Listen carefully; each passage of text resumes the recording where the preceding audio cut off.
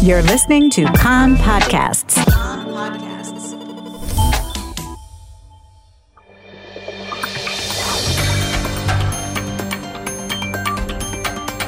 You are listening to the English language news of Kan, the Israeli Public Broadcasting Corporation.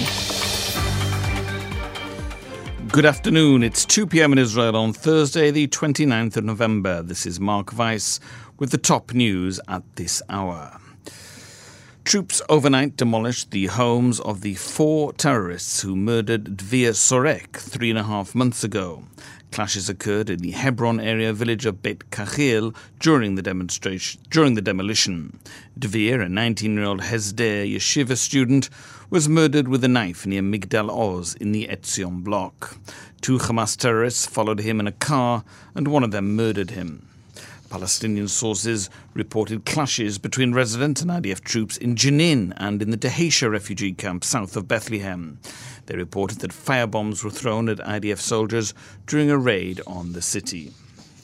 The former state attorney, Moshe Lador, said that Netanyahu should resign and said that the only coup taking place, which everyone could see, was the Prime Minister's coup against the rule of law.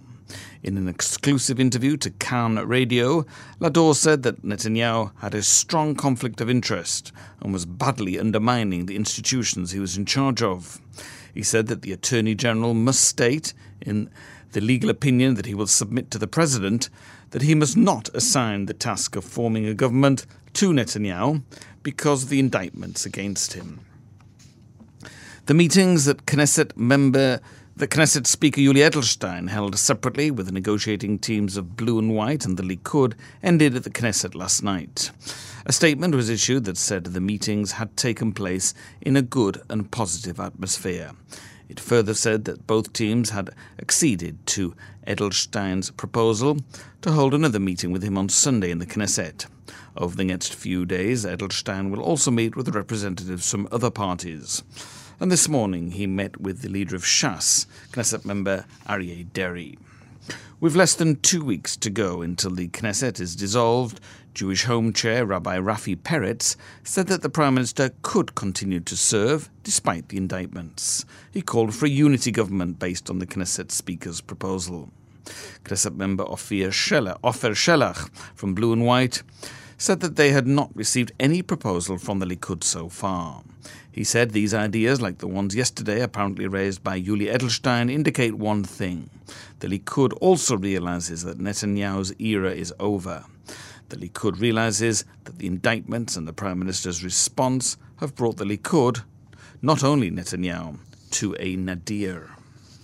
The tyres of 40 cars were punctured in the Israeli Arab town of Jaljulia last night, and anti-assimilation graffiti was sprayed on a bus there. An investigation into the circumstances has been opened. 6 residents of East Jerusalem, aged between 16 and 21, have been arrested on suspicion of throwing firebombs at a house in East Jerusalem. The police have asked the Jerusalem Magistrates Court to extend their remand. The security forces have foiled an attempt to smuggle hundreds of mail packages containing military equipment through the Erez crossing to the Gaza Strip. Iraq is setting up military crisis cells to quell ongoing civil unrest, which has seen more than 300 people killed. Hundreds of thousands of Iraqis have taken to the streets since October the 1st to demand more jobs, an end to corruption and better public services. The protests escalated after security personnel responded with deadly force.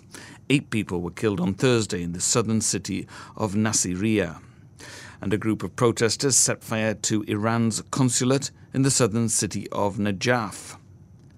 Protesters chanted "Iran out of Iraq" as flames engulfed the buildings. Reports say staff at the consulate managed to flee just before protesters broke in. Former Ben-Gurion University president, Professor Rivka Karmi, has criticised Education Minister Rafi Peretz for not approving her appointment to the Committee for Planning and Budgeting in the Council of Higher Education. She told Kan Radio that Minister Peretz had decided to disqualify her because she had not supported the establishment of a medical school at Ariel University. The weather, seasonal today. Maximum temperatures in the main centres. Jerusalem 18, Tel Aviv 22, Haifa 21, Eilat 26. That's the news from Kan Reka, the Israel Public Broadcasting Corporation. Join us at 8 p.m. Israel time for our 1-hour news program.